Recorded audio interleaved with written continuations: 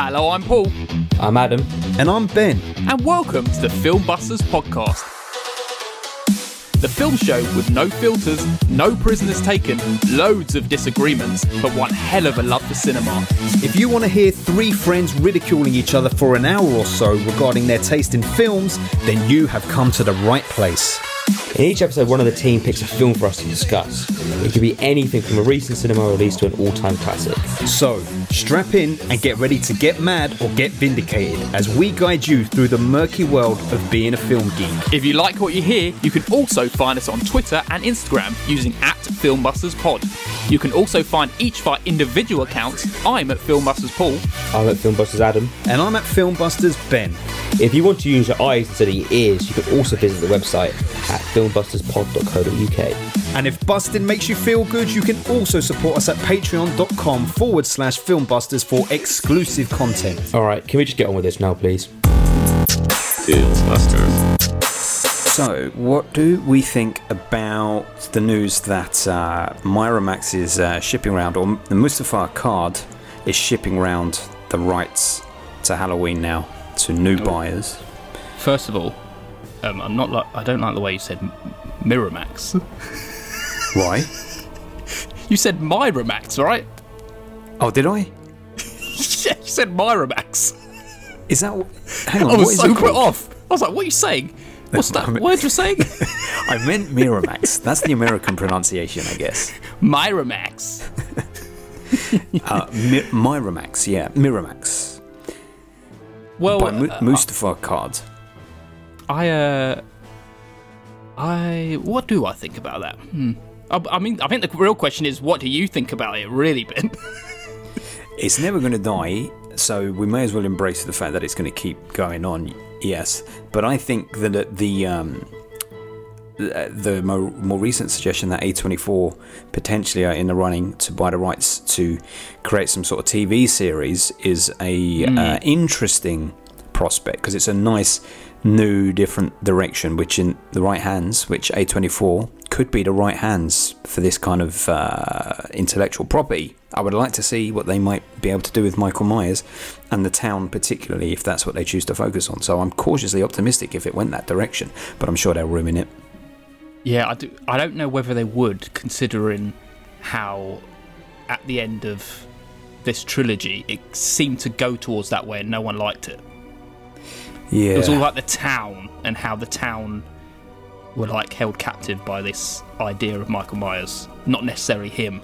I mean, would you want A24? They could put like a little, what do you call it, a new trend on it, the way they do. I don't know. They make it very film twittery and very, what do you call it, millennial maybe. I don't know. I think it would be interesting to see what they would do, because I like them as a studio. But yeah, same.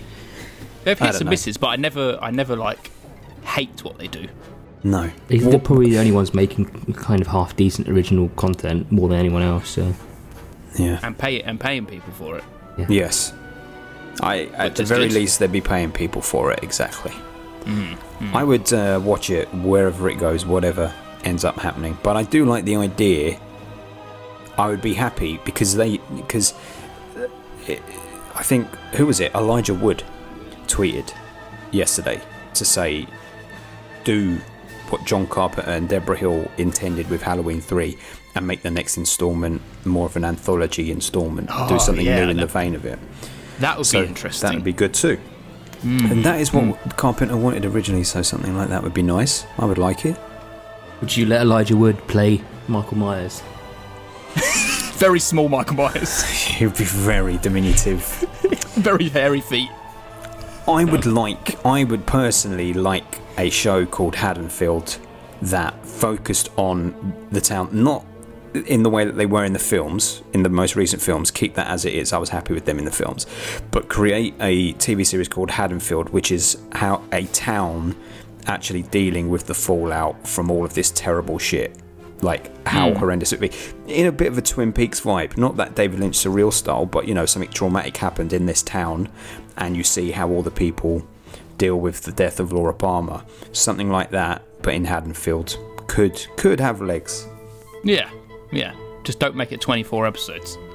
No, it will be. That's where it's going to get lost. Yes, that's where no one's going to watch it. don't do 24 episodes. Just as a footnote on this, do you guys actually watch any series that is in the 20s of amount of episodes? Not anymore, no. I don't watch a lot of series anymore in general, but... Yeah, I don't... when you only look back on comedies. shows, I remember watching Seinfeld recently, but then you watch loads of them in one batch, rather than waiting each week for one episode. Well, I don't think you could do it that way. Mm-hmm. Yeah, I think comedies can get away with it because it's a different kind of vibe, isn't What it? 'Cause TV, you kind of what have actual dramas are 24 episodes? Well, you had a Things lot like back in the 24 day, and man. stuff used to be like that, didn't 24, they? And Prison Lost, Break. Walking Yeah, Dead. true. They loved a 20-something episode And see, with the a thing is, mid-season break. and Dexter as well, right? Or no? I don't think Dexter did do it. They went for like 12 or 13, didn't they? Yeah, I don't think they did. Yeah. I thought Dexter was meant to be one of the first classy ones.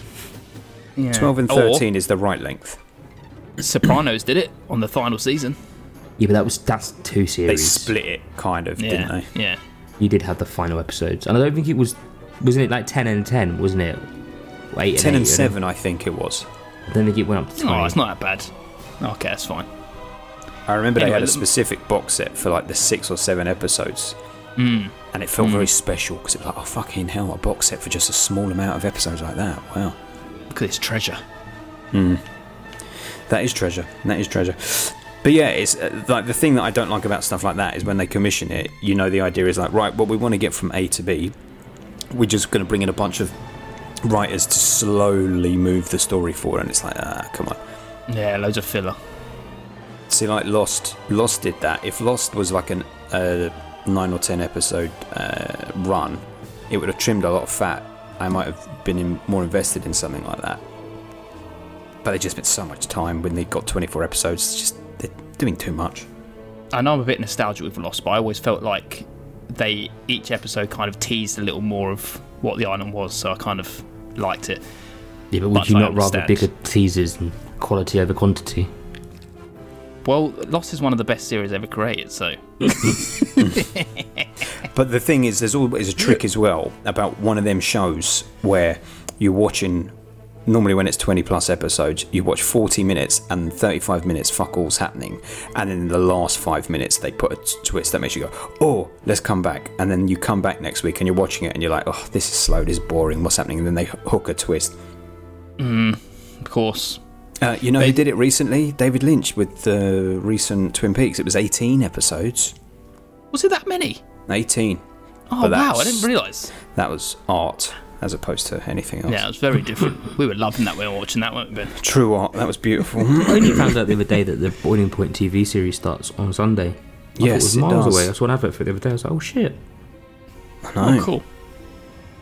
I know. And Barantini's got a new film on Netflix. Wow, it's all going on. Very badly rated. It is badly rated, but that could be racists because it's an Asian man in the lead. So maybe it's all racists. Yeah, all racist, probably. Yeah. Probably. What's it called, Paul? Something like I don't even know. It's a one-word title, and it's basically about someone being accused of something. Maybe it's called Accused. Okay, I'll check it out. Now I just need to know if you're right. I think it's Accused or something similar to that. It's called Accused. Look at Well that. done. Very good. He's accused Very, of something very good. online. I don't think they haven't said what it is in the promotional material, but they say a guy is accused of something online and has to deal with it. I saw a very quick clip from it on Netflix, and it will look like it was one take again. I don't know if it was just really? that scene, but yeah, there was no edits in the clip. It might have been just a way to promote it. Yeah, maybe. Just be like, look, it's the same thing. I'll cheer for Philip anyway, even though he's not a patron anymore. I cheer for him. Yeah, absolutely. Right, let's head towards what we're talking about today. Adam, this is your episode. What are we doing today? We are doing Army of Darkness, Army of is Darkness. the third instalment of the Evil Dead franchise. I guess you It call is. it now. The amount of times I Evil kept Dead. calling this Army of Dead. Army of Deads. I kept calling it Army. I was typing in, it's like, why is this not appearing? Why is it not coming up?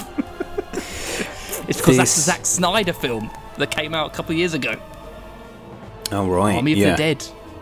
And that's anyway. carrying on the Night of the Living Dead story, is it? or not? No, it's a new thing. All right. Is It's it? a new thing. Yeah, new thing. Oh, I thought that was him trying to do that story.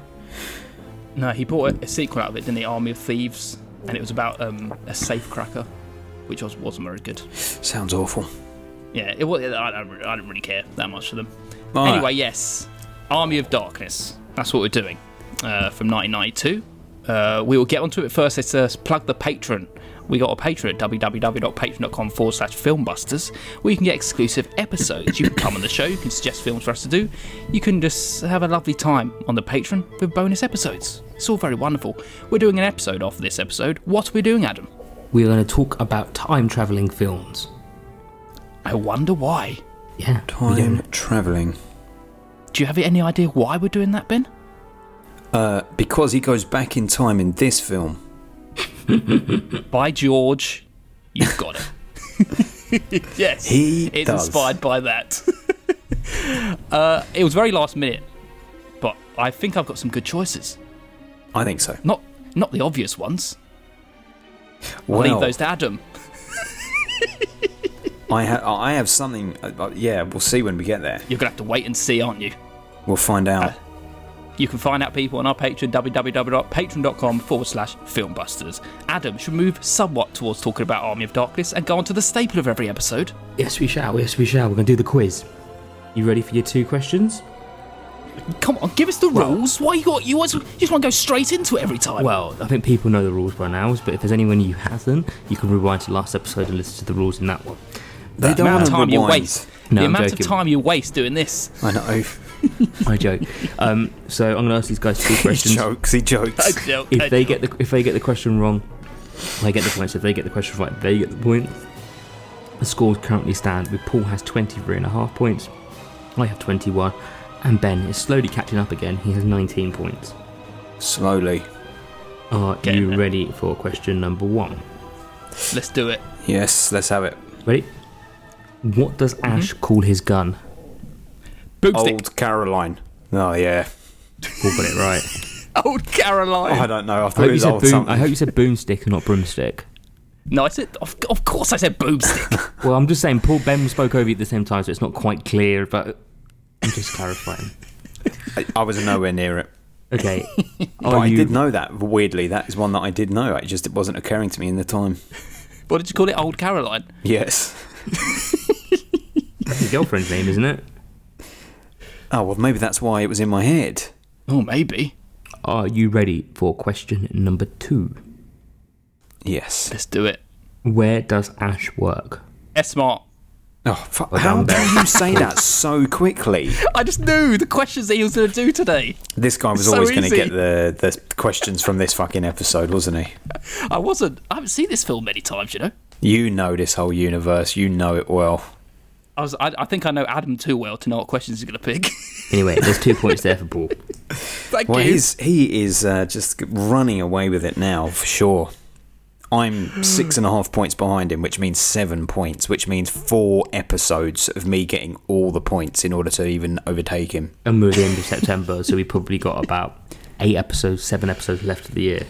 Oh dear. Well, now every episode counts. You know Jamie's going to cause chaos next week. That's true. Jamie will cause chaos. That's true. Right, thank you very much. Thank you for those points. So what points are we on now? Just to give everyone a heads up. Come on, host. Come on, host. Sorry, you want the points? Yes. Well, you got 25.5, and the rest of them say the same.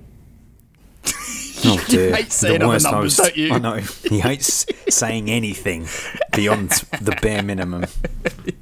People have can to work say that the out. other I ones. said that gives Paul 2 points. They'd have to remember the scores. Well, No they one's gonna actually do that. care. They just know Paul's winning. I'm going to send you some vouchers, mate. Do you know that? Of And what? do you know where they will send you to? Manor School. Man, I wish I had a funny punchline for that. But somewhere, I'll find a funny punchline and Paul edit it in that moment. And no one could say anything to respond to your punchline or laugh at it. I feel That's like fine. by the time it gets to the editing, I'm going to be like, he didn't send me nothing. I'll think of a funny punchline in the next hour and I'll say it in this episode. Very good. Should we move on to speaking about the film? Yes.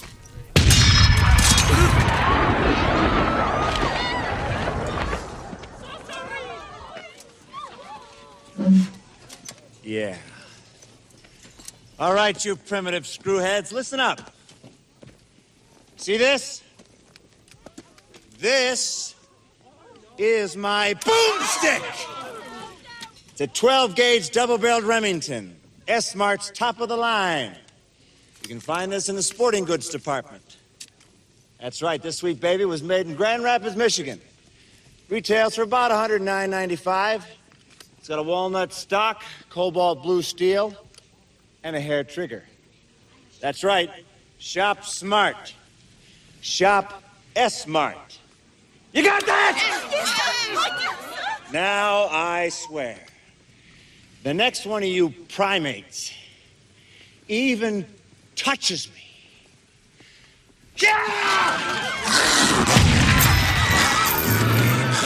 Right, everyone, today we're doing Army of Darkness from 1992, the final film in our 1992 round, so this is capping it off. Very exciting. The end of 92? The end of 92, that was so quick.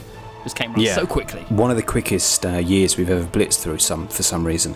Absolutely. Strange. Anyway, yeah, this is a spoiler episode. If you've not seen the film, then you might want to go watch it first and then come back, and you can listen to the episode in all its spoilerific details. There are some people who have been in films before. There's 3 people. Do you know any of them? Well, the only Bruce other Campbell actor... must have been. No. Well, I don't know what think you're he's going to get in. any of them. I don't think you're going to get any of them. Do you want me to just tell you? The only one that I imagine, because when she appeared in this, I was like, she wasn't in the previous film, is Bridget Fonda. I know, she was not. But she's That not was in the going to be film. one of my no? questions. She hasn't, no? No. Okay. One of them's a very, very deep cut that if you saw, or if you knew, you'd be like, I know what film we've done. And he's been in 2 of the films. It's a man. Right. And he's always in horror films. He's in one of our favourite horror films, where he's part of a trio. Oh. Sid Haig in this? No, the other one. Oh, Bill Moseley? Yes, so you got one of the films we've done. 3 from Hell. Yeah, and the other one. That Bill Moseley was in. Yeah. Was it a horror? Yeah. It's possibly... I don't think he was in the new Halloween films. They're coming to get you, Barbara. Oh, God. Yeah. I'd forgotten that was even him in that remake. Yeah. Night of the Living Dead remake. There you Yeah. go. But he was a very small role. I didn't even know he was in it myself. He plays one of the Deadite captains. So... Oh, well, that. Very nice. That checks out. Nice to include some horror people in his films. Yes, very good. We've also got the guy who's been riding off of the coattails of his brother for many, many years. Oh. Ted Raimi. Oh, right, okay. He was... Didn't he write it? I don't know. There There was his 2 brother made Raimis at him the end of the famous. film that wrote the film. Maybe. He must have been one of the Raimis. Probably. But he was in Hard Target. And he was a man on the street. That's what he's credited as. Oh, wow. I actually thought that was Sam Raimi when I saw him in this film. Ivan Raimi also wrote the film. There's 2 Raimis who in this film, actually. 2 of his brothers. But Ted played like 3 parts in this film. But, He acted in this as well. Yeah. I think I ruined your thing. He always is in his brother's films, normally. Interesting. And then lastly, another Night of the Living Dead connection. We got Patricia Tallman, who actually plays Barbara in the Night of the Living Dead remake, and she plays the witch that's in the first time they see a witch when they go back in time. She's that witch. Oh, right. So there must be some kind of love for the Night of the Living Dead remake, because that came out in 1990, did it? I guess, yeah, it was around that time. I guess the same sort of horror characters that would have been around at that point, horror actors would have wanted to be in this, I guess, yeah, that checks out. Interesting. Didn't clock any of them. Adam, it's now time for you. What's the plot of this film? This film is about... It follows directly on from Evil Dead 2 and Ash.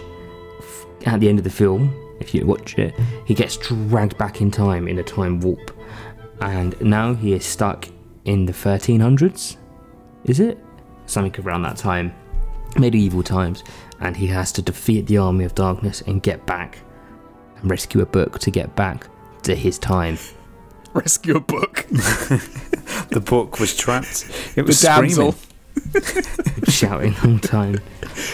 I mean, it had a face and a mouth. It could have been. It did. It did. Very good, Adam. Very good. Ben, you gave me the reins this episode. I did. You're the Evil Dead man. It makes most sense. It would be sacrilege for me to be talking about this. I mean, it's clearly just because I like Evil Dead 2. I don't really have a massive fondness of the rest of the series, really, Okay. apart from Evil Dead 2. But I happily took on the challenge. So let me give you some backstory of Army of Darkness. And we got to start back in 1982. Yes, Sam Raimi. It was written and directed by him. In Evil Dead 1982. It's his feature directorial debut. Raimi and his friends, they produced a short film called Within the Woods as a proof of concept for this film, and they built interests with potential investors, which secured $90,000. So they began work on the film, and that $90,000 produced The Evil Dead. So, time goes by, Raimi and producer Robert Tapper and Campbell began work on a sequel to The Evil Dead at the insistence of their publicist, Irvin Shapiro. And having endorsed the original film, author Stephen King brought the project to the attention of producer Dino De Laurentiis, who agreed to provide financial backing and assigned filmmakers a considerably larger budget than they had to work with the original film. So, you know, they get to do all the lovely effects that they wanted to do in even a better way, basically. Although Raimi had devised a premise, a different sequel that actually happened, that was set in the Middle Ages involving time travel. Does that sound very familiar? So he wanted to do this as the sequel. Yes. But the De Laurentiis, he requested that the film be very similar to the original, and hence this one, Evil Dead 2, considered both a remake and a sequel, or a requel to the Evil Dead. Confusingly similar. Yes, very confusingly similar. Did Strangely, you watch the first one as well, Ben? I have watched the first one. Not recently, but I have watched it. But don't you think it's even stranger that Army of Darkness is like another requel because he redoes it again? I mean, What do they're you all, mean he they're redoes all it? a similar plot. Because it's a different girlfriend. He almost like does the origin again of how he got there, but it's not the same. He does the It's origin like- of getting there again Three times. It strangely changes. Yeah. Yeah. Hence, finally, after setting some groundwork in Evil Dead 2, and 10 years later, Raimi finally in 1992 released his original intent for the sequel of the 1982 original Army of Darkness, with a premise set in the Middle Ages and involving time travel, like he wanted to do. The franchise that went on to a fourth film, Evil Dead from 2013, which serves as a soft reboot and continuation, and a follow-up television series, Ash vs. Evil Dead, which I started watching actually, and I kind of enjoyed it, but I just stopped watching it for some reason. And then also a fifth film, which came out this year, Evil Dead Rise. Have any of you seen it yet? I've No. seen it. Scott saw it, didn't he? Yeah. Did you go and see it for us? Yes, he saw it for us. Yeah, that was it. Correct. Yeah. Which I think is better than the Evil Dead from 2013. So it tops that one. I give them both a 7 though. It's not major. But then also Evil Dead also went on to do some video games and comic books as well. So it's a very big franchise in Yes. many different mediums. It is a And big that beast. is The Evil Dead. Well done. What a compendium of the film there. Thank you. So He is a big name, that Bruce Campbell. Everyone knows He him is. because of these films, really, isn't it? Yeah. He made his name off the back of.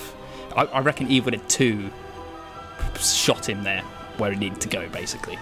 Shall He made a name from Evil Dead, but Yes. Evil Dead 2 did it.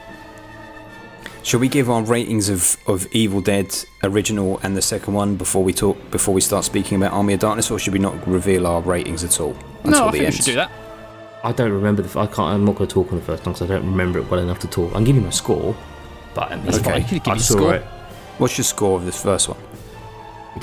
Let me tell you. The first one, I think I gave it a 7. Yeah, I gave the first one a 7. I give the first one a 7 too.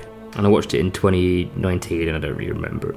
I watched it in the first year of COVID, I believe, at the cinema. Okay. Oh, okay. Oh, did you? Cinema? Yeah, Okay. on the big That screen. might heighten the experience for you, I'm sure. Yeah. I actually went out of my way to watch every film know you in this did, franchise. Because because I thought, let me put a nail in that. Let me give a ranking. I love a list, so I've got a list of all the rankings. The first one, I actually give a 5. Oh wow, it's surprising. So, yeah, I think it's a bad film. I don't think the effects hold up. Like whenever there's some kind of dead eye in it, it just looks like they're wearing Leatherface's mask, but it's just a very bad prosthetic over their face, and it's just like, oh, this is so dumb. But then there's also some really good effects, but then immediately you're taken out with a really bad effect, and I think it's kind of boring as well. Well, So I do agree. that is how I It's felt. largely boring and very slow and set in one location. And then the I've second one. Sorry guys to interrupt here, but I've just seen on Letterboxd that there's a film called My Name is Bruce, and it is directed by Bruce Campbell. And it says, B-movie legend Bruce Campbell is mistaken for his character from the Evil Dead trilogy and forced to fight a real monster in a small town. That is going to be terrible. Came out in It's gonna be so 2007. Like, there's a poster in the background of the film that says Death of the Dead instead of Evil Dead and everything. He looks Dear so me. old and he's put on a bit of weight. What's the rating of it? It's a 2.9, which isn't awful, but there's probably it's alright. people who love him so much that, like, Yeah, The that cult doesn't I don't fans. reckon that holds up. You say he looks old. I think he's aging quite well, though. doesn't Yeah, he still he looks looks good. this film here, it's like very early, mid noughties, sorry. Kind of like that HD quality, I don't know. It looks a bit. Probably Also, more can the I film. say, I'm not sure if it wasn't the first one. It's either Evil Dead 2. I think it's Evil Dead 2 rather than Army of Darkness. In fact, it's definitely Evil Dead 2. He reminds me a lot of you in it, Paul. Oh, really? Yeah, the way he look. I know he infamously has a massive chin, but it's not the. It may be a bit of it is the chin, but the hair. it is the hair, dark and hair. but also he acts how I imagine if you were in that film, if you were making that film, he acts how I imagine you would also act in those scenarios too. Wide-eyed. Yes, your sort of like Vine personas and all of that sort of stuff was very Bruce Campbell. Yeah, I get that. I can see where you come from there. Yes, I don't mind taking that. That's a compliment to me. take it. It's meant as a compliment. Yeah, but it won't then- be when you tell us your rating of Evil Dead 2. Well, my rating. I tell you this, well, I would love to I've talk seen about your Army of Letterboxd Darkness review, concept. Ben. Yeah, okay. Well, you've seen my review. Anyway, the thing with Evil Dead 2 is, at first, I was really like, oh fuck this, because I didn't understand why they were just creating the story again. Obviously, you've explained it now, but at the time, I was like, what? Why is he going back to the cabin? He's acting like he doesn't know anything about his books, and that was a bit jarring. And then it very quickly got to the demons, and it was like, okay, this is the same thing over and over and over again. However, it was the special effects were great. They very, were. very good, and constantly enjoying them. But it was a bit like, but this is all I'm enjoying about this, because there is nothing else to it. It's not scary. I never found it funny, and I know that people sort of like to think it's funny, but it wasn't funny. It was just like, I'm just show me the effect. Fine, I like that one. I didn't like that one, and it was that kind of thing. I actually prefer the first one because I wanted it to be a bit of a horror movie, and the original Evil Dead, silly as some of the visual effects might be and primitive as they may be, it was still going for something kind of spooky. Like I can't remember what scared me, but there were a couple of bits that were creepy in the original one. That was unsettling and disturbing, a little bit, but that wasn't really there in this second one. The second one was just like, here's a special effects fest, which was fine for that. I enjoyed it on that level. Yeah, I get that. It was almost I mean, like a weird kind of original stoner film in that kind of way. It's stupid and fun, but in a very silly kind of adulty way, if that makes sense. Yeah. Kind of felt like it was in that kind of level of, yeah. I give it a 6. What did you give it? I gave it an 8. On the rewatch, I was thinking, why did I enjoy this so much? And then towards the end, it all kind of just clicked for me, and it went weird and wacky into the other realm. I was like, you know what? This is a good, fun film. Like, there is something fun to be had with these films, and I have enjoyed my time watching it again. Like you said, it's nothing scary, it's nothing that. It's just kind of fun and a bit stupid and a bit wacky. And and the effects were great. And I was like, you know what? I did have a good time watching that film. I mean, I kind of let everyone know last episode, and you guys know that I think this film's great. I give it a... Okay, this is the thing, though. I had it as a 10 out of 10, but since watching it again, I've dropped it to a 9 out of 10. Because I feel like since I watched it all those times ago, I feel like my rating parameters have changed, and I kind of know by feeling now what that should get, kind of thing. Yeah. And, so yeah, it's got to a 9, but I think it's fantastic just for those reasons. When I was watching it, I was like, this is not a Ben film. Oh no, if I watched this film, I would have gone, Paul, you need to watch this film. This is well up your alley. And Ben, you can tell watching that film, that's a me kind of film. Yeah, 100%. Yeah, 100%.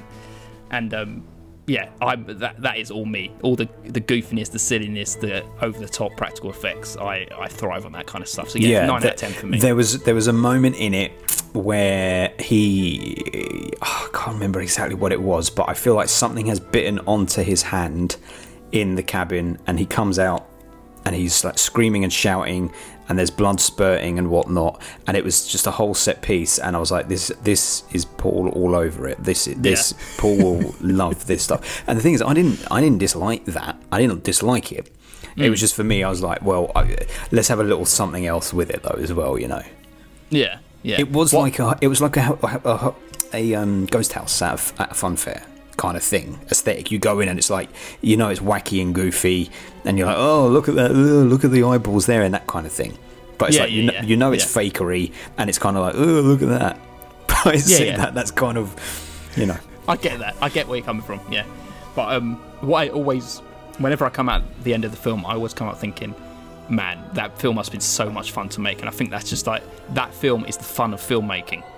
It's like, to be in that film, making that film, it must be so much fun.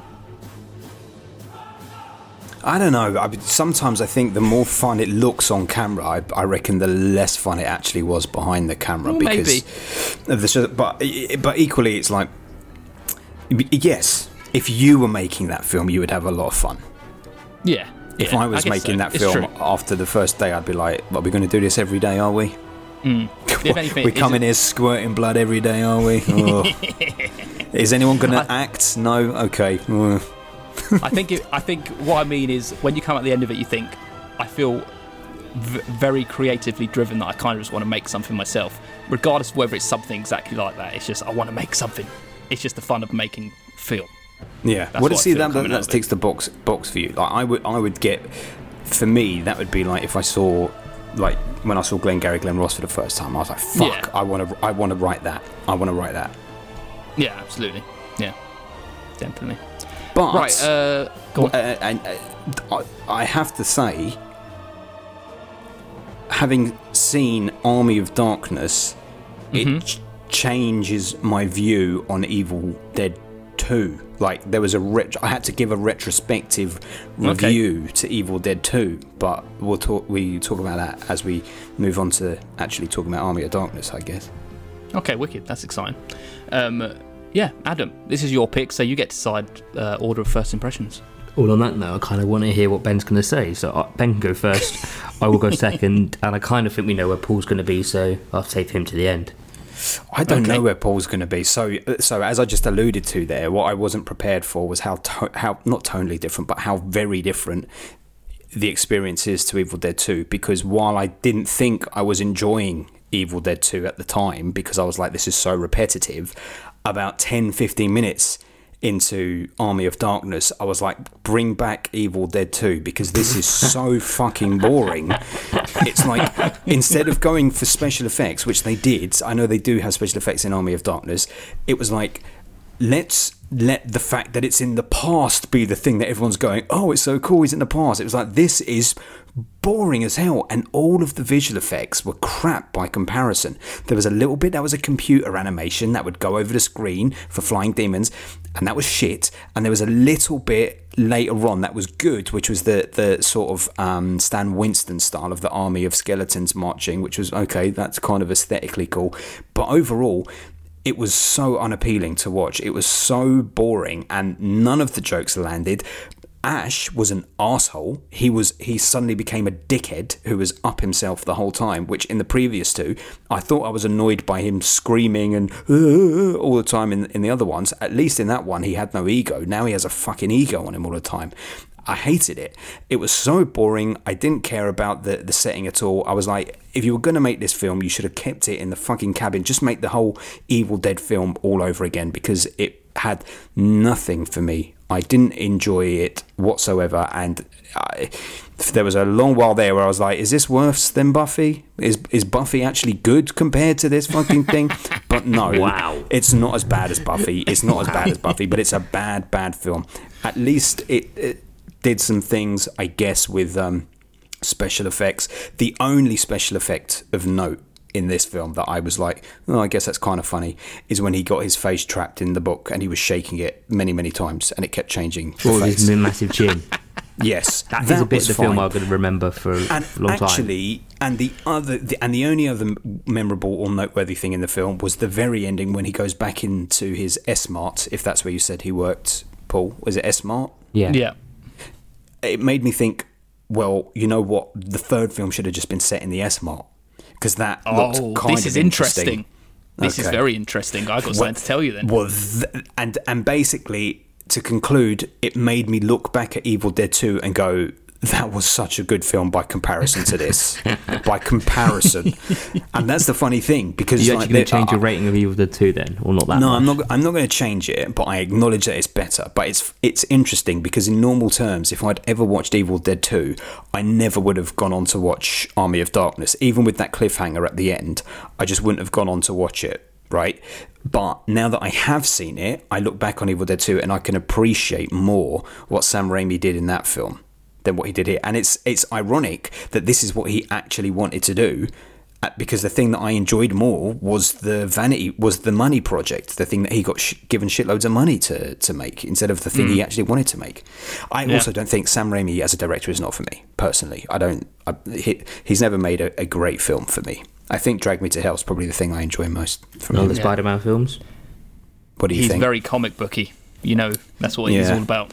Yeah. So there you go. Wow, I was not expecting that. I didn't expect you to enjoy it. I will say that when I was watching it, I was thinking, and especially after seeing your review of Evil Dead 2, I was like, okay, yeah, Ben's not going to be on board with this, but Well, I didn't think you'd be comparing it to Buffy. there you go. Anyway, I will say again, I don't think this is as good as Evil Dead 2. This film felt very repetitive, in my opinion. It felt like when a new scene was happening, I was like, are we sure we just haven't seen this happen like 20 minutes ago? Is my link broke or something? Am I rewatching the same bits over and over again? There was some good set pieces in it that I will remember. I definitely remember the little chin bit and all of that, and I kind of enjoyed the battle towards the end. I thought, okay, that's when it kind of lent a bit more into that weird and wackiness that you did enjoy in the Evil Dead 2, and it had a chance to show off a little bit more.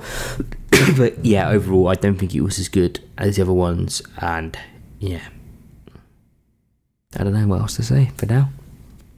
There you Okay. go. Okay. So me, I'm very, very interesting, by the way. I don't know whether to get into it now or wait. Could wait till the end. I'll just say it now. So you both watch it on YouTube, yeah?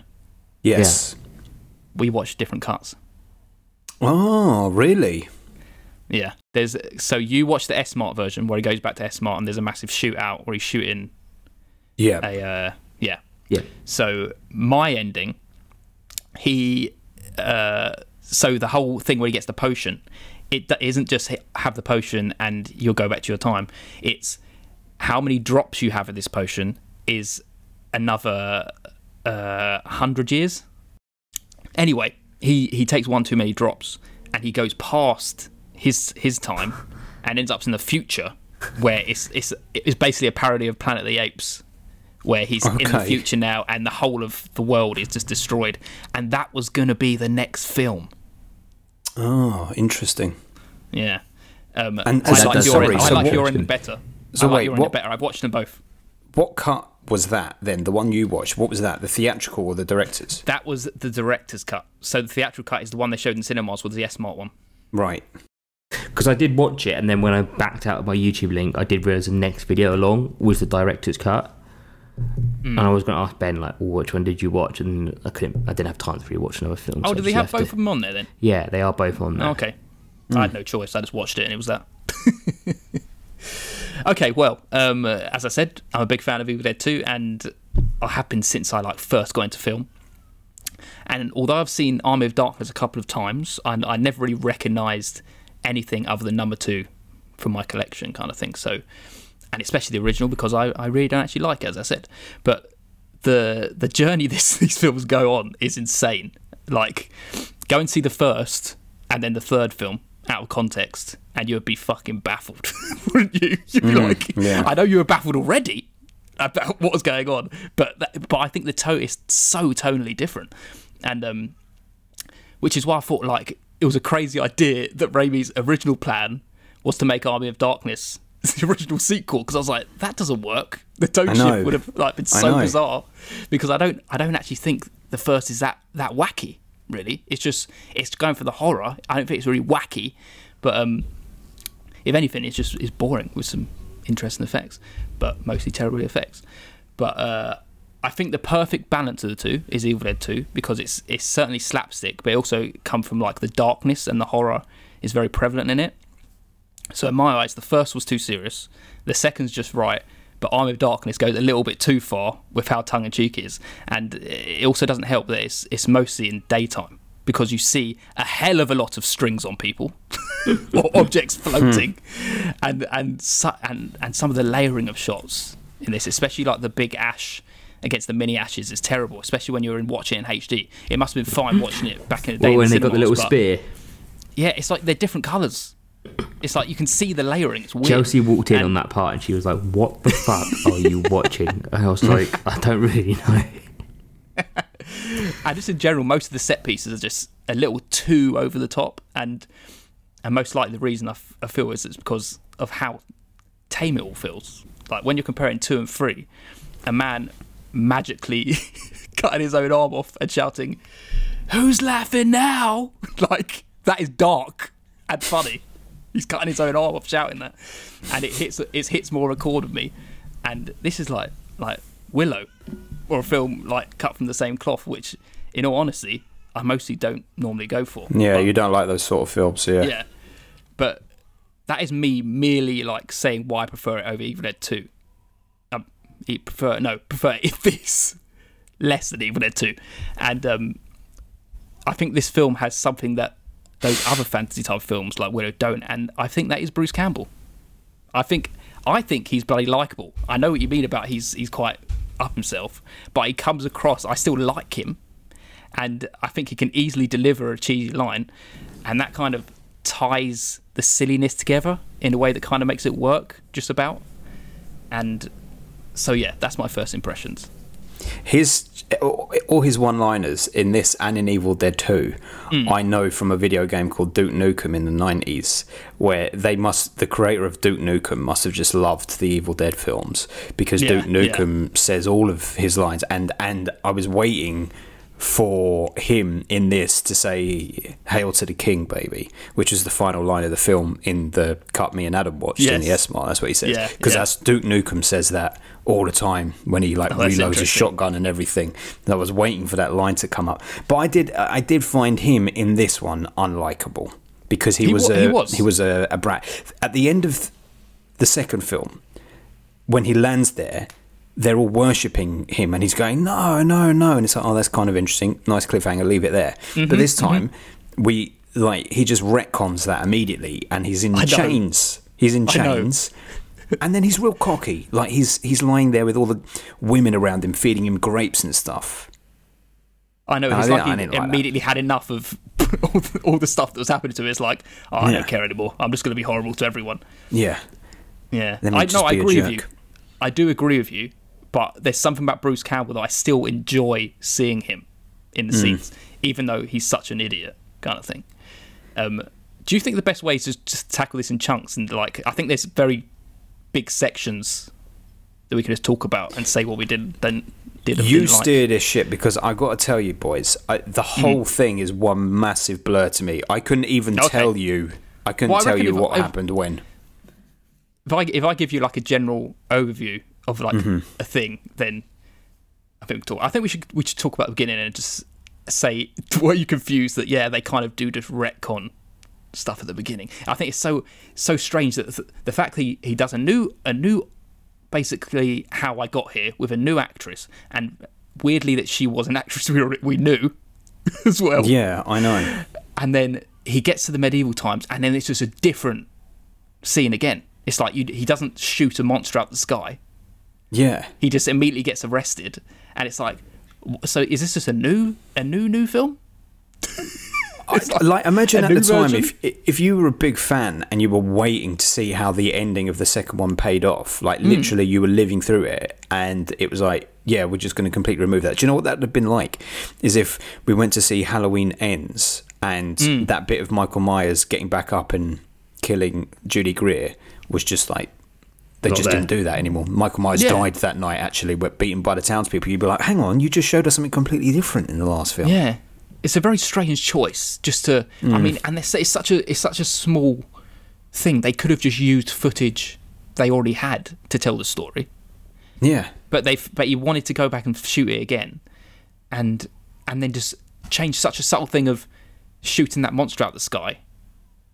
And it's like, we could just had that, and then somehow they turn on him. Yep. So it's kind of like, I totally forgot they did that. I thought it was straight carrying on. So it's a bit of it set me back a bit. I was like, it's almost like he's just doing a recall of Evil Dead 2 now as well. I know. That's just what it was. Maybe it's because Strangely. the Money Men forced him to make that ending in the previous film, and he just never wanted it for some personal reason. Maybe because, like you said, he wanted to have that futuristic ending where it's more like Planet of the Apes, and in a way that Evil Dead 2 ending is kind of Planet of the Apes-y. Yeah. It's a strange one. But anyway, he gets to this medieval time. He wins the favour of people, and it's this whole altercation between him and the medieval people. I thought it was quite cool. The whole boomstick thing. Or were you annoyed at that? Yep. I don't think any of the characters are really that great in the film. They're not. They're all very forgettable, I will say that. Yeah, and half the time it is just most of the film Ash on his own. It's like they're just trying to almost redo Evil Dead 2 again. Like when he goes to the windmill, it's like okay, we're back to Evil Dead we know now. But it is so strange. It just doesn't feel. It is so fantasy, like the whole medieval thing. There's a guy called Arthur, and it's like, okay, now we're in King Arthur's times. Yep. And the monsters are a bit silly, like when he goes into the hole. Yeah, it's goofy. It's like that author Terry Pratchett kind of silly fantasy, like quirky, odd fantasy horror, as opposed to like they've gone so far removed from the original Evil Dead, which is kind of scary demons, to the sequel, Wasn't which it is meant like to be like Night of the Living Dead, the first ones, based on that, weren't they? Because like the whole cabin in the woods kind of horror. it's a stuff different remind- kind of thing though, because they're like demons as opposed to like zombies. I know, but it's kind of the same. In my opinion, it's the same, mate. But Spoken like a true non-horror fan, that is, isn't it? I know. I'm here to annoy. That's right. You picked it to annoy the horror fans. He absolutely did. He threw in a fucking horror fantasy film into the mix between two horror fans and said, "Feast on that, you pigs." I can hate you all. But that's ultimately the thing with those fantasy characters that are added. It's like, well, what is this now? Because if the first was a horror film, kind of, and the second was a horror comedy, this is now fantasy comedy. Because there's no real horror here. There's monsters, but it's not horror. Yeah. Now it's fantasy comedy. Now, you know what this film reminded me of? I mean, it's far inferior to it, but it just reminded me of Holy Grail, Monty Python's Holy Grail. There was a lot of that. Yeah.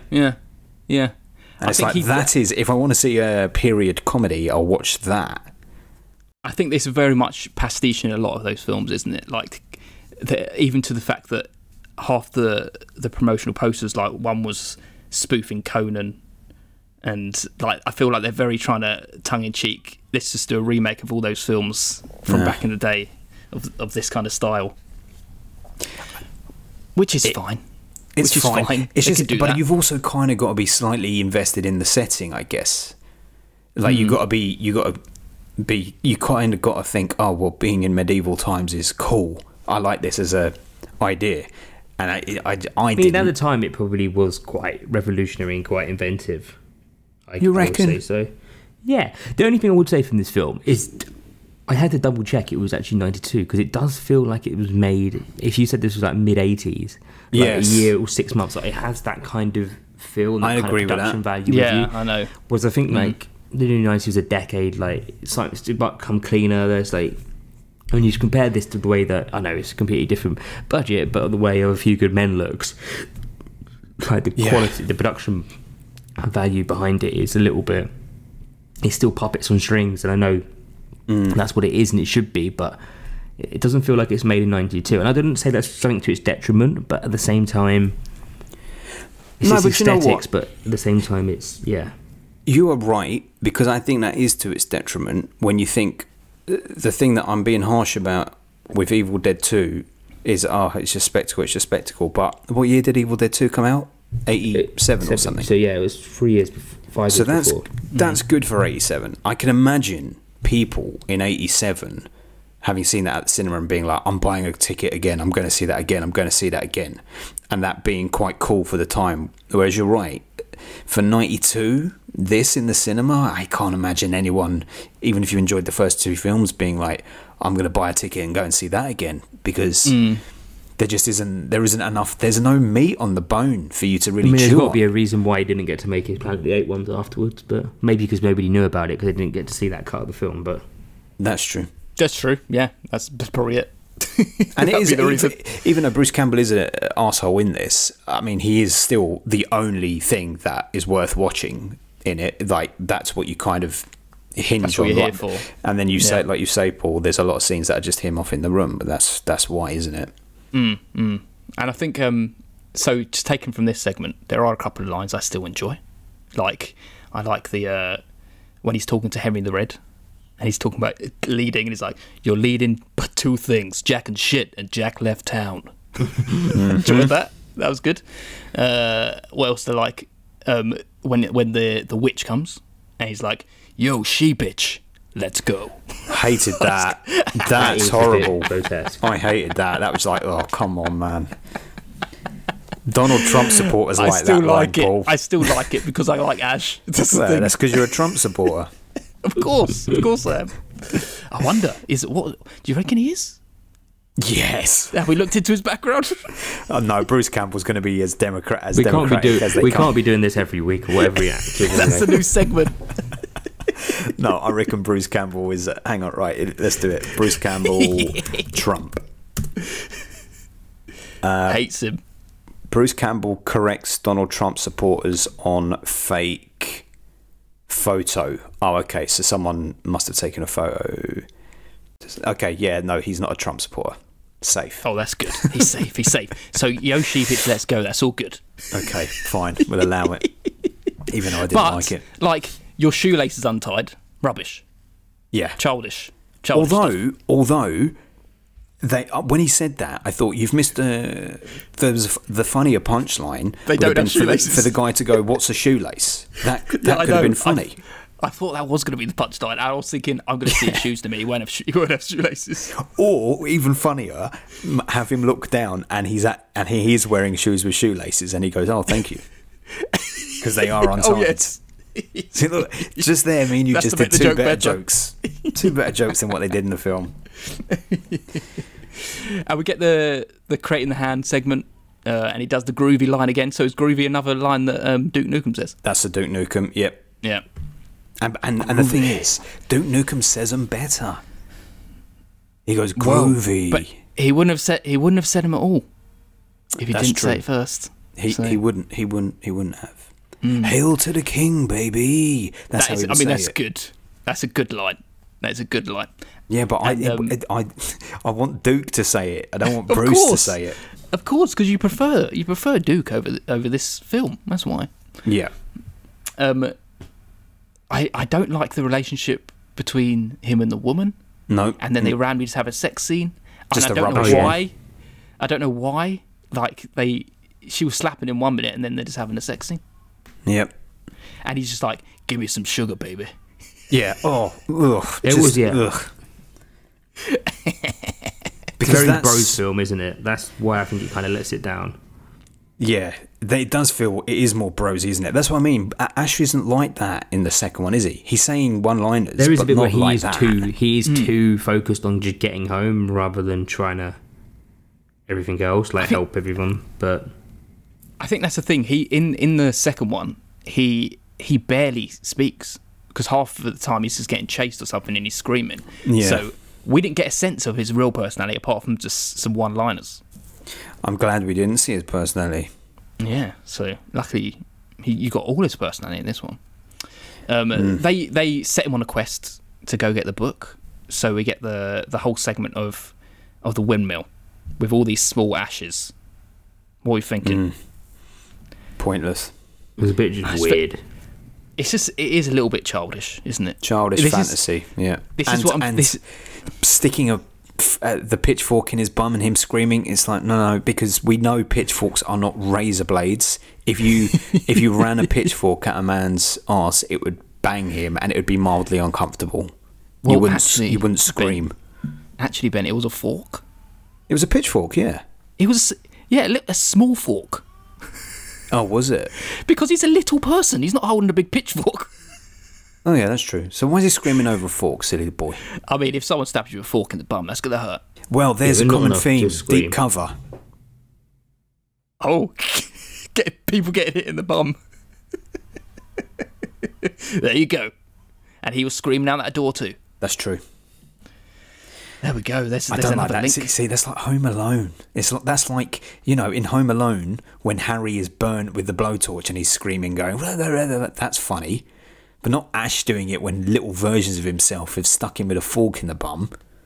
I know it does like this feels very much like those fantasy films. Like this is what you would get in Willow or in Labyrinth. It kind of reminded me a bit of like if Pirates of the Caribbean was made in that kind of time as well. Yes, there was that kind of film. kind of effect. But yeah.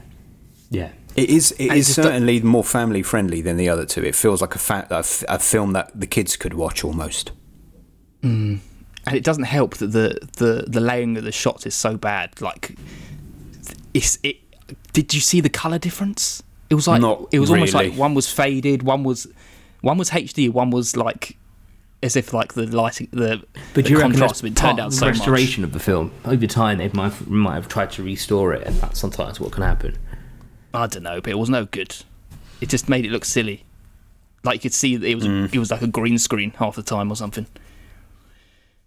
And you know me, I need the effects to be good. Come on, guys, sort yourself out. Yeah, I know. But see, like it was caught in a no man's land between the first and the second. The first had the story, if not the effects, and the second had the effects but not the story. And this just didn't have either. Pulling it, and it pinned everything on Ash being in this setting. Well, he didn't even care about being in. He wanted to just get away from. Which is fine. At least it gives his character a purpose. Like in the other ones, he's just screaming. At least in this one, it's like, get me home. So he has a drive. Fine. I'd want to get home too. I wouldn't want to stay in medieval lands. Might get syphilis or something. Well, you certainly would. There's no protection back then. We get a good effect coming up, though. It's a good practical effect of when this other Ash is splitting out of him. I mean, it's very goofy looking, but at least it's when they got the two heads on their shoulders. Yes, yeah, that is good, like actually. A whole body's like hanging out the side of his body. I thought that was pretty good. Mm-hmm. That is good. And then you get this whole segment of them just fighting against each other. What do you think? Yes, didn't really like it. You can take that as my answer for pretty much everything that you now bring up, Paul. Apart from the jaw bit. Apart from getting his face caught in the book, yes. But even that was stupid, but I allowed it because I kind of liked the effect. See, I think out of everything, that was probably the one thing that went too far for me. Oh, really? Face thing. Yes. Because it was so like Bugs Bunny. Like, why is his face stretching? But not the reason Play-Doh. I liked it was it was a simple concept, which is the camera stays on him.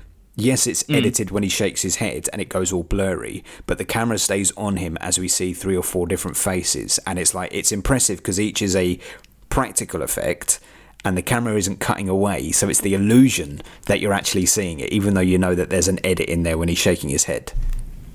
But I quite liked it. I think the reason I didn't really like it was because I feel like in this world where Ash is a human and he's fighting off against these like weird creatures and demons, that kind of takes out that, oh no, this guy's a cartoon. Yeah, but I mean, like, yes, but he's in medieval land. I know, all of a sudden.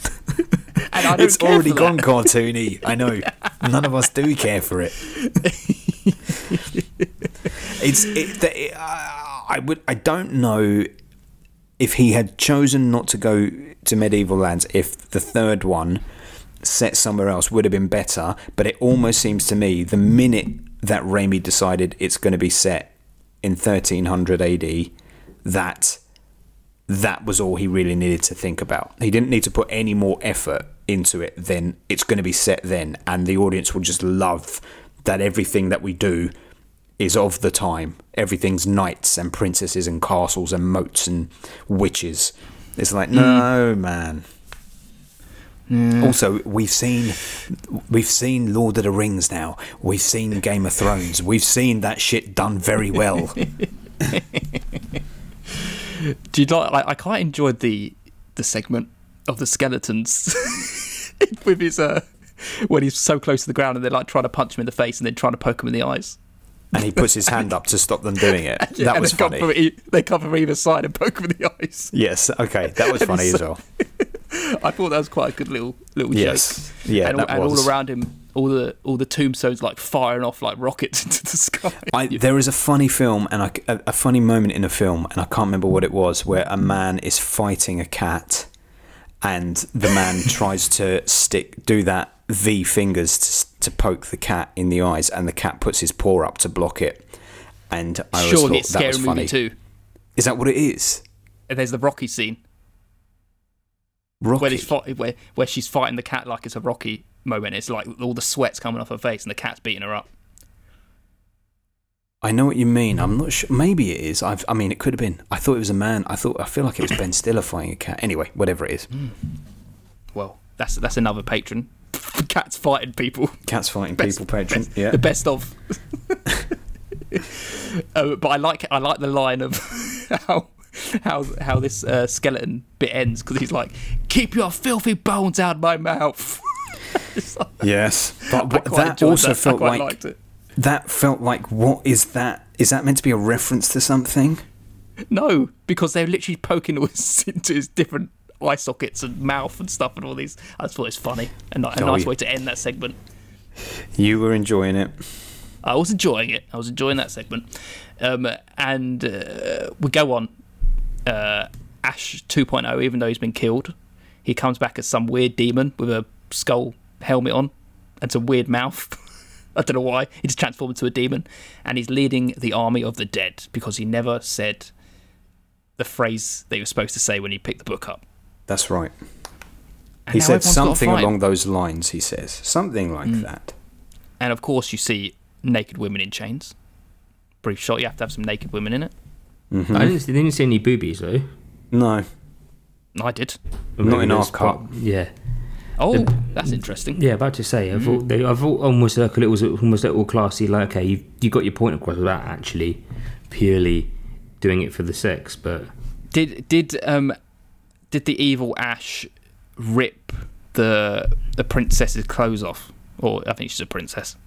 yeah, he did rip it off. But Yeah, but you don't see her naked. But that's the moment where you see, I think, 2 women in chains walk by in front of the shop, and they're okay. just naked. yeah, none of I them. don't remember it. Yeah, Yeah, didn't need it, but this is what people like to do back then. Just get some naked women for no reason. Then we get the whole scene of him trying to help get the town he backs away at this moment, doesn't he? And he says he's going to go home. I've done what you needed. And then he has a change of heart. He's being the selfish person he is. But he decides, no, I'm going to fight for this town. And it's very Lord of the Rings, this bit. Yeah, it is. Well, they're like, you can have my bow. Yeah. You can have my... There was a Legolas in him. You can have my axe. Hey, maybe Sam Raimi was a huge fan of Tolkien and read the books, so Maybe. you know. Do you reckon that line's in the book? It's got to be, hasn't it? But you can have my bow. Yeah, surely. And you can have my axe. They say Yeah. They say it's. I swear they say it in the first one, but when they're forming the Fellowship. Yeah, that's and they're it. offering, but it's before they've gone to war. But when they're agreeing to go on the walk, and they're all in the circle. Yeah, and yeah, it's like that's, them that's saying, it. That's yeah, what they're doing correct. here as well. Yeah, so they're saying I'm offering my services to you, but not like in the Yes. height of battle where he was, or just about to go into battle. This is months before battle.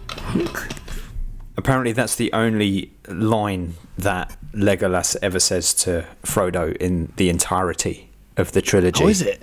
Yeah, you can have my bow. That's it. The two Did you never do all talk. that, or did you the rest of the actually know time. that? No, because I saw it. It's one of them things, those videos online that's like every time that Legolas spoke to Frodo in Lord of the Rings, and it's him going, "And you can have my bow," and then the video ends. I don't know if I enjoy Tolkien- videos like that. Yeah. And then we have the massive battle segment. It's just battling. Just battling. There's some good skeleton effects. There's some good skeletons, yeah. It's that Ray Yeah. Harryhausen style of like Jason of the Argonauts staggered stuff that is like Yeah. nice to look at. But like that leader, the leader of it all is just so unconvincing here, and because it's comedy relief. Like every time something happens, he's going, "Oh, Yeah, he's just a parody, isn't he? It's like, oh, come on, man. He's not scary. No, and it's fine. Like, if is this for kids? If it's for kids, fine. But That's now, the thing, like, this is yeah. the third film in the Evil Dead trilogy. And it's like an 18, I swear. It's rated 18. I'm sure it must be, but like, you know, why? Yeah. It's just very childish, the humour. And, I mean, it's fun seeing some skeletons getting blown up. It's fine. Again, It's fine seeing some skeletons blown up. yeah, it's fine. It's just very like, oh, it's all right. It's fine, you know. Yeah. Just watched it. Just watched it. It was just the watched thing it. that I saw, and it happened. And we get the helicopter car. It's like they built that. Yes, they did have a helicopter car. Putting loads of different automobiles together to create a helicopter car. Very good. Yeah, It is very much like that, this film, isn't it? Just like, and then this happened. yeah. That was fine. It's like Charlie Chaplin's way of working, where he would just turn up on set and be like, "Right, we need a train today to crash through that wall. Let's build a train and build a wall and make that happen." That's Yeah, what yeah. Sam Raimi was doing on this film. And then the love interest turned up, and she said, "You found me beautiful once." And he says, "Honey, you got real ugly." Yeah. It's all like awful. it's like slightly humorous. It's It's not. It's slightly- quite piggish. It is piggish. It is piggish, but it's also just like it feels like it's trying to be quotable, Yes, that's probably it. Yeah, yeah. and it's just and absolutely. it's not quite doing it. You know, like there was no reason for Ash to say groovy in the second one, but clearly people loved that because then it entered pop culture. Duke Nukem, he repeats it in this, so people must have loved it. But here they try and give him how many lines that people are gonna. Oh, remember that bit when Ash said whatever. Yeah, and then Duke Nukem like honed it into a diamond. Yeah, That's what you're saying. Yeah, that's what he did. He compacted it. made it beautiful. And Duke Nukem is an absolute Trump supporter. Let's not get that twisted. He would love Trump. Google Duke Nukem and Trump and see if he's the video game character come out and support it. Yes. Does I'm he sure, support? I'm sure the voice actor is a Trump supporter. And then Henry the Red turns up very late, but everyone's happy anyway. You know, they all give him hugs, even though he literally did nothing. And then it's the end, and this is the difference. And yeah, in my one, he he was supposed to take 6 drops. Yeah, it was 100. It must have been 100 years. So he took 6 drops. It was supposed to be 600 years, and then he took 7 drops. So it was 700 years. So you didn't actually And go then he that much wakes up. further into the future then? No. Did you? Oh, you didn't even. Actually, you don't even see. You see him go into the cave. He causes like a rock pile to close him I inside think the it's cave. 8 minutes longer, the film. Yeah, so it must all just be this bit, and apart from the boobies, and then he closes himself inside the cave, takes the drops, and then he gets to number 5, and then he hears a noise, gets distracted, and then goes 5 and says it again, and then accidentally takes 7 drops, and then he wakes up, and it's really weird because because I was thinking he was in America, but then he's gone back in time to England. That's where it's dropped him off, because he is in England, and you see Big Ben like toppled Okay. Oh yeah. in like this weird, not very good green screen landscape. I can imagine. I can only picture And it. I can say, watching the theatrical ending, it is better. Oh, you prefer that him goes- going back to S-Mart? Yeah, that is the Evil Dead I wanted to watch. Yeah. Okay. That is what I like. That is the energy of Evil Dead 2 that I liked. Well, that's what I wish this whole film had been. I still wouldn't have enjoyed it very much, but I would have enjoyed it more than this. Yeah. Because here at the end, with you recounting all of that, I'm like, I'd never want to think about this again. Because it was just so... Ugh. It was just, I think it was just like, this is not what I loved about Evil Dead. It's something totally I different. do get why there's not another one. Away from, yeah, definitely. But yeah, like people will still, I'm sure, go for those all-night movie nights at Prince Charles and be like, Army of Darkness is well amazing, but like, I don't see how anyone could enjoy I don't think you watch this. the 3 of them back to back, especially when the first 2 are probably so similar. Yeah. I mean, that first one, they are they're similar, but they're tonally a bit very different.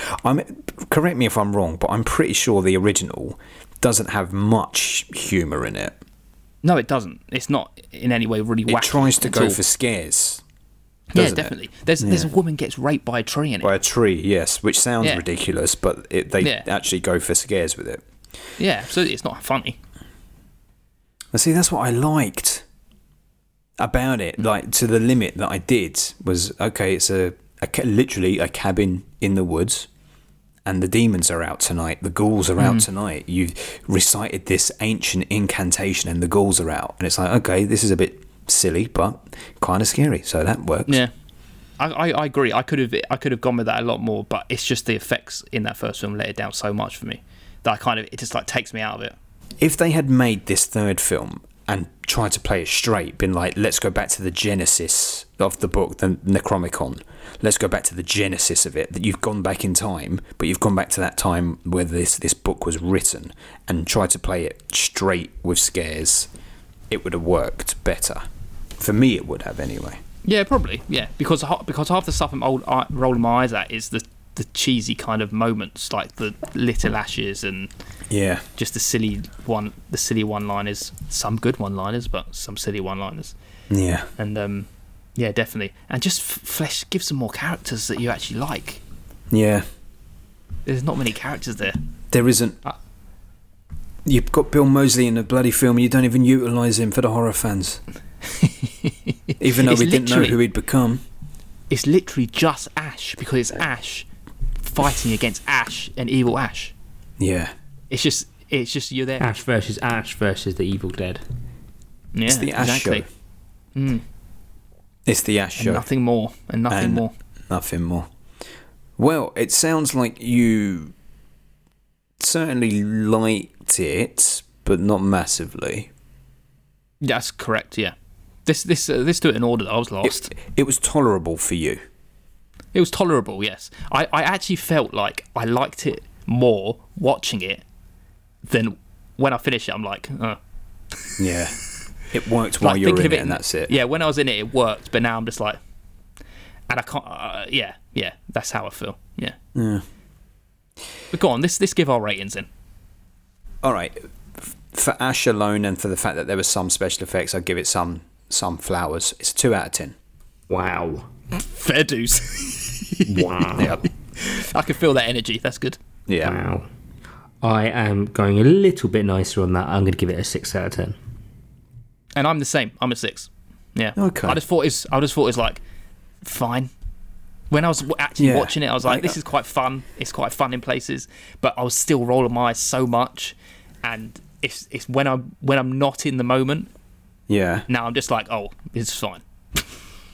I tell you what, if I had seen Evil Dead 2 a couple of years ago and decided not to rewatch it and had watched Army of Darkness, I may have been a little kinder. Did you But watch because these I had back to Evil back Dead fresh. then? Yeah, I watched them the same day. Okay, because I saw your end and you were like, I've had enough of this already. I thought like it probably would have been good for you to have a 3 or 4 day gap, watch something else, and then go back again. But I don't know. I think I would have needed a bigger chunk of a gap between for me to appreciate Army of Darkness more. Like I say, I'm glad I've seen it because I can give Evil Dead 2 a bit more credit. And like I would watch Evil Dead 2 again now that I think about it. And normally when I give a film a 6, it's the kind of film I never want to see again. But now that I think about it, I'm like, yeah, I might see it again. But I'll probably have the same complaints when I'm watching it that time. Let me say, Ben, you might actually enjoy the remakes because they're just dark. They're not funny. They're really gruesome. Do they go for the new audience though?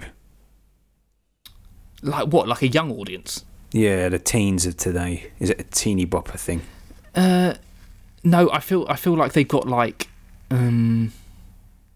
a Scream kind of energy, like that kind of group of characters. All right.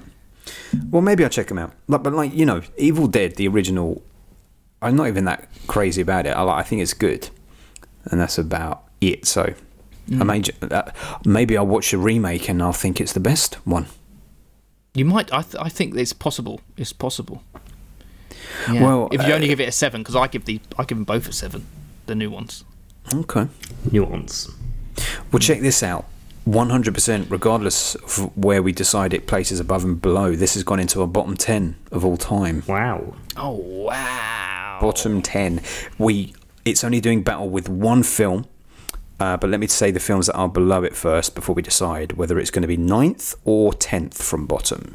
So, from bottom going up, we have American Psycho 2, then Cats, then Jesus Rolls, then Buffy, Hard Ticket to Hawaii, Tomb Raider, Beyond the Reanimator, The Meg, and now we are to decide, does it go above or below THX 1138? For me, THX is a better film. Above. Adam I to think decide. it goes above. I think it's We going both above. give THX a 4. Do you? Yes. Oh yeah, you must. Okay, all right. Well, there you go. Fine. It's interesting about Army the of Reanimator a Darkness. bit because that's kind of a similar to film to this, I'd say. Beyond Reanimator. Yeah. I mean, yes, that does make sense, doesn't it? They're Beyond both that is the similar vibe. third one. Yeah. I mean, looking at that bottom list, right? Now that bottom 10. Okay, so THX 1138 and then Army of Darkness. In our bottom 10, in terms of horror, what we have is American Psycho 2, Buffy. I wouldn't class American Psycho 2 as a horror film. It's a horror film, though. It's nothing. It's nothing. It may be shit, but you would class it as a horror film. It's trying to be a horror film. There's 5 films there that are horror films in our bottom 10. And that's because horror is something that is so easy to, when it's bad, it's bad. Regardless of if you dress it up as a horror comedy, like The Meg as well. Same thing. And half the time it's like, oh yeah, a horror. If a horror is good, most of the time it's just like, oh yeah, it's a good 7 or 8. It's never normally amazing. If you do real good horror, then you go up bang high. In our in our top 10, we don't have a single horror film in our top 10. So Okay. that tells you all. We do in What's our the top closest? 20. The closest is Midsummer at 15. Midsummer and Doctor Sleep. Yeah. And if one of our films in our top 10 was to be a horror, you might say Mulholland Drive, but it's not. That's not a horror film. Apart from that one moment, it's very horror. Yes, The moment, we all know Yeah. what moment it is. that's it. Well, there you go. There you go. Unfortunate, but there you go. There we have it. And that's the end of 1992. Should we wrap it up? Yeah. What are we saying is our best character of 1992 that we've come across? Let me go first on that one. This is the only one that isn't from Deep Cover, and I'm going to give it to Colonel Jessup. Jack Nicholson, make Julio happy. He brought us As Good As It Gets. Let me make him happy. So we've done And Deep tell him Cover, there was we've done- something from it. Adam just talking over me while I'm making a point, just talking straight over me. Doesn't matter that I'm saying something. Standard. Yep. I'm done. Can I talk? What was the other film we've done? Can Ben talk? Can Ben What did we do talk? last? That's Oh, we the did Buffy question. last week. Okay, sorry. I'm agreeing with you, Ben. Yeah, absolutely. If it was a different film, I would have said Ash, but I'm There you going with go. Jessup. Yeah. I'll go for Jeff Goldblum in Deep Cover to mix it up. Quite liked him. There we go. You Shooting liked. people in the bum. He shoots people's butts. Yeah. Yep. Well, let's leave this to last because I reckon I know what it's going to be. What's the best scene? Oh, well, I know what it's going to be. It's What's the it whole gonna segment be? in the limo. It's exactly Yeah. limo scream, shot in the arse, hit by the police car. If you want to see that, just go on our Instagram or our Twitter, and we've posted the scene of that segment that we were enjoying very much. You can't beat that, can you? That's just beautiful. Like genuinely, Shot. as great as like being objective about it, as Good As It Gets is heralded a classic. Are you telling me You Can't Handle the Truth is a better moment than that? I agree, yeah, but it isn't. Like that's it. The Academy and pretentious snobs, not Julio, I'm not talking about Julio, but like generally pretentious people are like, oh no, this class bit of acting, this is wonderful, unique cinema. No, it's not. Getting shot out of a limo with a bullet in your ass and hit by a police car, that is cinema. That's what people want to see. And don't forget Fishburne screaming. Yes. Agreed. Are we all in unison? Are you agreeing with that, Adam? Yes. Okay. We're all aligned. Thank you. Thank you. Oh, Adam's And- got to do the best line first, though. Yes. Go on. What one is it, Adam? I mean, I'm going to have to go for You Can't Handle the Truth. I'm sorry. It's cliche, but it is well, that's very well fine. delivered. You can go with that. Me and Ben are going to go Me and something Paul very got the different. same one. You say it first, and then I'll say it first, because he says it 2 times. I want my cake and eat it too. I want my cake and eat it too. Forgot about One that, day, we need to do a montage of our favourite lines. When we do these wrap-ups of the years, we do our favourite lines from that year. We should do a montage video of those as well. I can go on a t-shirt, that line. Yeah. And have you got any connective tissue to tie all of these films from 1992 together? I don't think so. What have we got? So we got a story of top-level cover-up military lawyers. Then we've got governmental corruption, police corruption, undercover. And then we've got Oh, I know what it vampire is. slaying. I know what it is. Go on. It's the evil rising in every form. The evil rising in every form. Yes, let's take that, I suppose. That's the best we can do. We've But got there the are vampires forks. rising. We got the deadites. Oh, wait, We've got the horrendous people. Go on. Oh, fuck. Nobody gets stabbed in As Good As It Gets. Everyone is staked. They get staked in Buffy the Vampire Slayer. Well, He the gets guy might staked get. with the What's fork in how does this. the guy dying as good as you get? No, he doesn't. He just gets chloroformed and Oh, he yeah, has a he bad does. reaction. Damn I'm it. pretty sure Colonel Jessup he gets a steak during that lunch. He So- does get a steak during that lunch, so he's staked, technically. High There we stakes. go. We like films with Connective stakes. tissue. Connective tissue. And hey, guess what? Julio thinks that we gave him a bit of a hard run about As Good As It Gets, but in my opinion, it turned out to be the second best film from the year. So there you go. To be fair, I Turned would out to say be it's the not been best the film. most standout. I think Deep Cover is the one I'll probably take away the most. Oh, surely. I mean, that's my favourite film from the year. Where's that turned out? Has it turned out to be the second? As Good as It Gets is my second favourite. I'd probably say it's Deep Cover, As Good as It Gets, this, and then Buffy. Wait a minute. This has confused the hell out of me because I'm looking for As Good as It Gets on the list, but it's A Few Good Men we're talking about. Oh, fucking Yes. Why did we all go with that? Because of Jack. Jack's in it, isn't it? And it's similar. Well, in our Julio's overall like, People I will never be going brought that mental film at home to you. saying have we missed an episode and it's just us being blonkers. Just edit everything to saying with A Few Good Men. We all say A Few Good Men and you can edit that together. I cannot be bothered.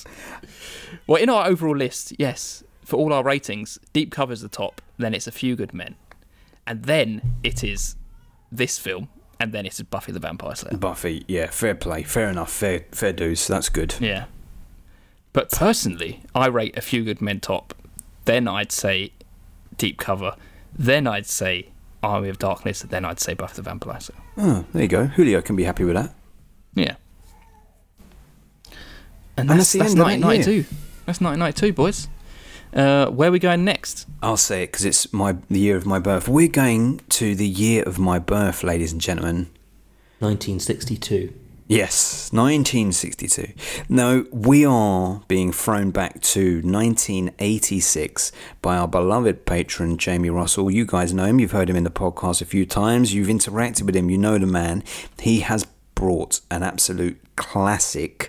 Everyone's bringing classics, but this time it's a classic People that want us everyone to do the has classics seen. because we don't do them. We They don't want do the classics, no. We need to be teed off with a classic. So he has brought to us James Cameron's Aliens. Aliens, plural. Aliens. Look at that. Aliens. And Mr. Russell will be joining us for He the will. recording on that Very one. exciting. It's a big one. It is a big one. I don't think it's going to get to the bottom 10 like this did. Never know. You never know. Jamie might hate it. Yeah, well, we might.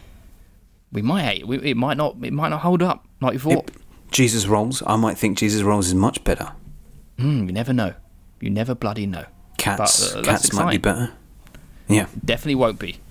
It will not be. Definitely will not be. But let's see. You know us by now, listeners.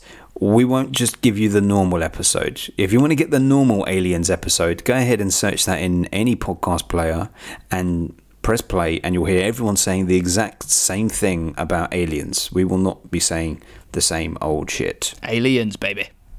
Right. Should we go and speak about our patrons, what they've got to say this week? Yeah, okay. Okay, well, our patrons, they say, hey, I've got some films I watched this week, and I want to tell you how bad or good they are, and then we talk about them. You can do that at www.patreon.com/filmbusters, and you can become part of the family, just like the likes of Katie and Oti from For Your Reference. Yes, you can also join Jamie Russell. Who'll be joining us next week. And you can also join Julio, who kicked us off on this year. Thanks for 92, Julio. We appreciate you. Thank you, Julio. You can also join Nerd Revert. And you can join the Man of 1,000 Words in Luke Human. You can join Home Video Hustle, Brent from Home Video Hustle to be precise. You can join Stephen Mark from Movie Drone. Yes, you can. And you can also join Andy Bishop. You can join the Italian stallion Francis Severini. And you can join the equally Italian Luke Benetti. I mean, Look at that. he's anything but That's his name. Italian, but That's his name. Right, first of all, we got For Your Reference, and they said, Dreaming Whilst Black is a delicious watch by BAFTA-winning writer-director and actor. I don't know what I said there. An actor, Ajani Salmon, focused on the intersection of being a Jamaican filmmaker in a bills gotta get paid world. Depth audience have been craving with tilt your head back cackles. FYR, strong recommend.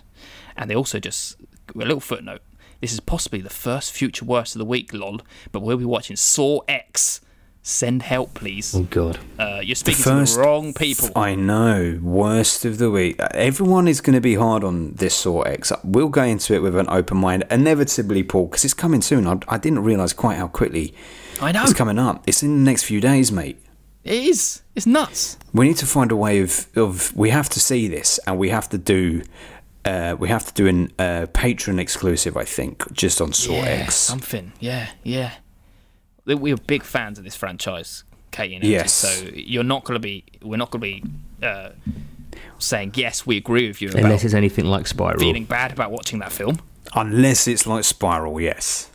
Unless it's like Spiral. I don't think it is. Tobin Bell's in it, so I've got high hopes. Yeah. Well, we need to. Yes, we'll align and work out what we'll do on that, because we definitely need to do something on that. Absolutely. That'd be exciting. I don't know anything about Dream Miles Back, though. No. But it's an FYR strong recommend, so you should go out there and watch it if that's up your alley. Oh, heavens, yes.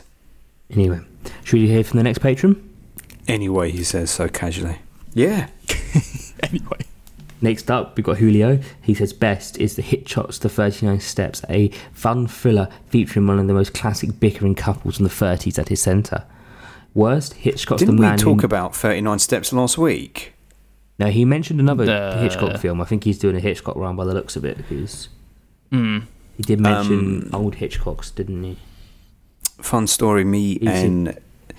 When me and Jenny first got together, that was like we went to the theatre to see that in like month 2 Aww. in the West End. It was fun. Oh, lovely. Did you climb all the steps? We did, because we came out of Piccadilly Circus tube station and we climbed the steps, and then when we got to the top there was a big poster saying 39 steps, and then we went into that theatre. And you were like, imagine that was 39 steps. And you're like, Yeah. that wasn't that long. No. It's about about 250. Next up, he said worst is the Hitchcock film The Man Who Knew Too Much, a dreadful crime comedy ? Where 99% of the jokes fall flat and the only actor seems to know what needs to be done is Peter Lorre. The director remade it decades later, so hopefully that version is better. I'm pretty Wait sure. a minute, we read he this said out that last week. No. That is what he spoke about with us. Right? I'm assuming. No, he did say, I'm assuming he eventually remade it because he thought this was nowhere near as good as it we should did have speak been. about it last week. Yeah, Just read but his has he review. just rewritten it twice and he's forgotten No, that he put told us Bottoms- last time? He talked about Bottoms last week, the one that everyone's going on about at the moment. Listen, we definitely said that thing about We Peter have. Lorre, because then I looked And I looked at the poster. or maybe he said I might watch the man. No, I can't remember. But we I definitely literally read spoke up in about the it chat. last He said episode. he did write about the man who knew too much. Oh, well, there you go. Julio, you might want to go to the doctor. Unless it's Paul copying the wrong piece, but It's No, not. he just he. I think that he had just forgotten that he'd previously written about it, so he just wrote about it again. At least his stuff is fresh. It's not a copy and paste job. He's reworded how bad he thought it was. So Yeah. he's given us more background Maybe- this time. I know. Maybe he feels very strongly about it. He just wants to say it twice. He might do. Thanks, Julio. Moving on quickly to Luke Human, who says, finally watched 1994's The Adventures of Priscilla, Queen of the Desert, a gloriously affirming comedy drama that definitely allows us to see beyond the incredible dusted surface. Well-written characters and their motivations are revealed in tongue-in-cheek flashbacks and catty asides. Best of all, this shows the Outback is not backwards, but as a complex microcosm of wider society set in an unforgivingly beautiful landscape. The hugely committed performances from all help me to see why this is so iconic. Fun fact, I was born in the same hospital as Guy Pearce, 9 out of 10. Was Guy Pearce born in the UK or Australia? I thought he was Australian. Let us find out where Guy Pearce was born so we can find out where Luke was born. He's born in Cambridgeshire. There you go. Oh, there we go. Have you Eli. seen Priscilla? I haven't. I've seen it quite a while ago. It is great. It is a great film. It's great energy, great performances. It's very funny, and there's a lot of heart there too. So I agree with this. I don't give it a 9 out of 10, but you never know. A rewatch might do that. Who knows? Nice. It's about drag queens, eh? Yeah, they're on a road trip to go to a show, I think. I think I remember you saying about this one. Very good. Very good. Drag Race UK is back tomorrow, so that's good. And An ultra-rare cinema visit meant I saw A Haunting in Venice. A story debunking supernatural phenomenon is fine, but there's no doubt that in this world that there's a logical, natural explanation for everything. So any tension or horror is dispelled before we get going. It doesn't help that Branagh doesn't seem to be fluent in the language of horror, and as such we are served up tropes and pastiche scenes with no understanding of how to adequately use them. 6 out of 10. It's mad to me that Kenneth Branagh is so committed to this Hercule Poirot timeline, and how he's managed to do 3 now. The first one was fine. I didn't mind it. I didn't watch the second. This is the one with Murder on the Orient Express and all that. Yeah. I haven't seen any of them. I never watched the second one, but it's like they're just flying out now. He's just doing them. It's like, yeah, go on, just throwing them out. I don't really care. Someone's giving him the money to do them as well. I mean, He looks nothing like. I mean, I don't know what the books are. What's his name? David Suchet is my Poirot, man. Come on. He does not anything like that, does he? He does not. Well, on to the next. Lastly, we've got the man himself who's coming in next week, Mr. Jamie Russell, and he says, filled in a Kubrick blind spot and watched The Killing, a superbly taught heist noir that showed Kubrick was already a master of his craft at this early stage of his career. Only a few narrative device choices, such as the overbearing use of a voiceover narrator and some plot contrivances, stopped this from being top tier. 8 out of 10. Never seen it. It's a great film. Yeah? Yeah. Studied that one at uni, and it is brilliant. What would you give it? For early Kubrick, yeah. From memory, without going to Letterboxd, I would say that I give that an 8 as well. Well, that's great.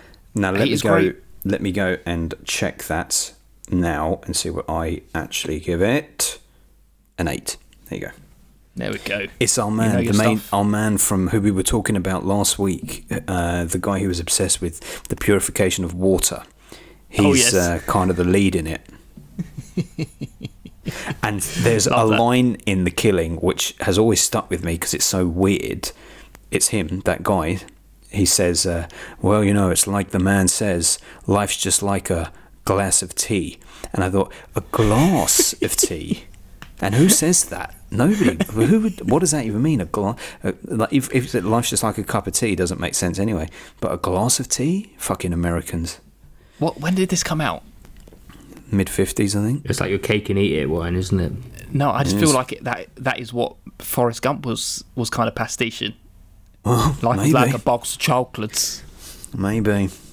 Those Americans like to compare everything to food and drink. So does Adam. Like me. So does Adam, yes.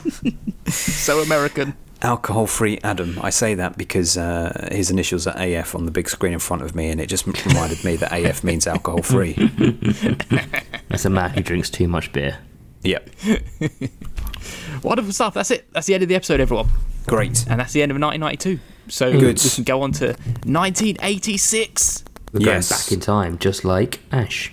1986, the year of go. my birth, so I'm going to have some nice birth trivia for you. Oh, beautiful stuff. I can't wait. See you in 1986. Goodbye, See you in everybody. 1986. Or see you on the Patreon. We're going to go talk about some time travel films, everyone. Bye. See you there. So we'll see you there. Goodbye. Bye. Tales Master.